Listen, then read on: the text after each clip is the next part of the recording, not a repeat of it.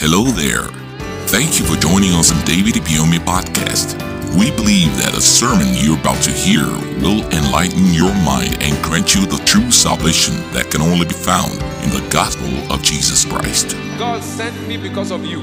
And until you are blessed, heaven will not rest.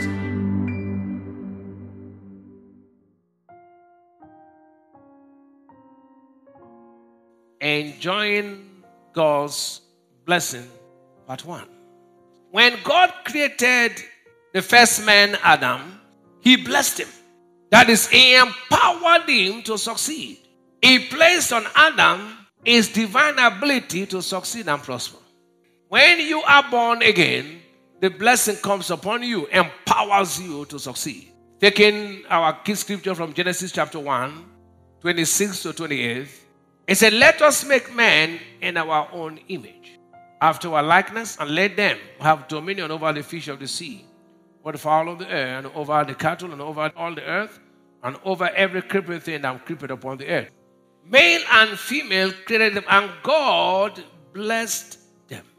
The first thing that God did after creating man was to bless him.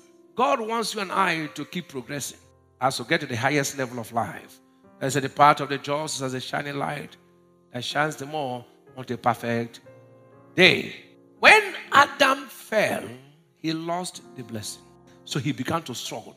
So the first thing to do to get back into the blessing is to be born again. That's the foundation. Have you ever wondered why Adam and Eve committed treason against God? They did not value the blessing. The reason why many are not enjoying the blessing of God is because they don't value the blessing. Listen, the blessing is not in the things. The blessing is God's divine ability placed on you. The leaf shaking is not the wind. The leaf shaking is the effect of the wind. The wind is not visible, but the effect is visible. Also, the blessing is not visible, the effects are visible. When a man is blessed, you see him have cars, you see him anywhere, the churches prospers, you see him get these. Those are not the blessing. Those are the byproducts of the blessing. Those are blessings. Just like if a man is cursed, anything he does not work. Now, the curse is not also visible, but the effects are what? Visible. The blessing is not in the things. The blessing is in God's nature on you. You wear it as a cloth. When a man is blessed, take everything he has, he will still prosper. That's why the Bible said, "The blessing of the Lord, it maketh rich."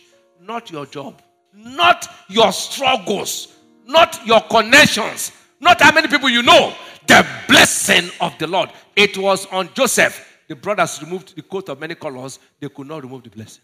When blessing is on you, let everybody hate you, you succeed. They lost it because they had no value for it. Every time we tell people to get blessed, some people are very arrogant. They say, "I don't care about these preachings. I know God is faithful." No, I don't care. I have a big appointment.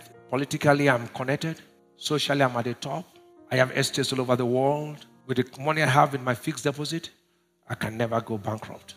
I've seen how they ended. Hear this life story. It will teach you a lesson. An article from Forbes.com, legend has it that in 1923, a meeting of America's most powerful men took place in the Edgewater Beach Hotel in Chicago. Attending the meeting were the following 9 financiers and power brokers: the president of American largest steel company, the president of American largest utility company, the president of American largest gas company, the president of the New York Stock Exchange, the president of the Bank of International Settlements, the nation's greatest wheat speculator, the nation's greatest bear speculator on Wall Street, the head of the world's greatest monopoly, a member of President Handley's cabinet. It was said to have been both a celebration of their success as well as an opportunity to plan their future exploits and dominance. These were the captains of their respective industries and some of the most successful businessmen of the era. But how did things turn out for these distinguished gentlemen?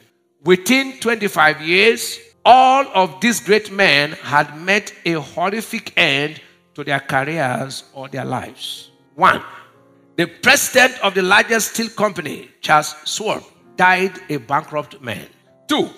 The president of the largest utility company, Samuel Insull, died penniless. 3. The president of the largest gas company, Howard Hobson, suffered a mental breakdown ending up in an insane asylum. 4. The president of the New York Stock Exchange, Richard Whitney, had just been released from prison. 5. The bank president, Leon Fraser, had taken his own life, committed suicide. 6. The wheat speculator, Actor Kuthin, died penniless. 7.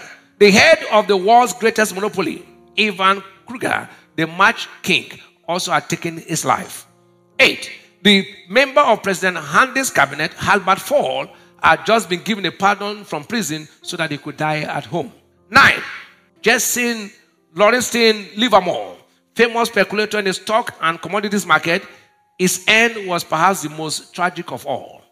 A week after Thanksgiving in 1940, Jesse walked into Sherry Netherland Hotel in New York, had 2 drinks at the bar, while scribbling something in his notebook, then proceeded to the clock room where he sat on a stool and shot himself in his head.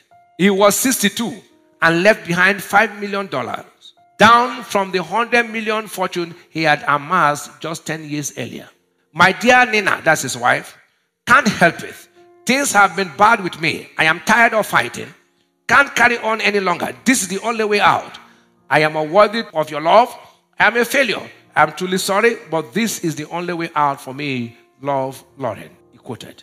Some lessons to learn from these stories. This is the lesson. 1. Those who are on top now are not certain to finish in that position and are not guaranteed everlasting success or happiness without God. 2. Be careful whom you choose to idolize. Stop envying sinners and using them as your yardstick for prosperity. In Psalm 23, 12, 17, and 18. Behold, these are the ungodly who prosper in the world. They increase in riches. Verse 17. Until I went into the sanctuary of God, then understood I their end. Surely, thou didst set them in slippery places. Thou cast them down in destruction. Depend totally on God and His word.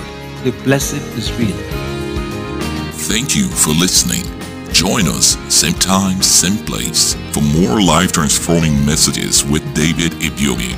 Remember to subscribe to our podcast so you never miss an episode. You can also follow the link in the description box to purchase full audio messages and ebooks. God bless you. Until you are blessed, heaven will not rest.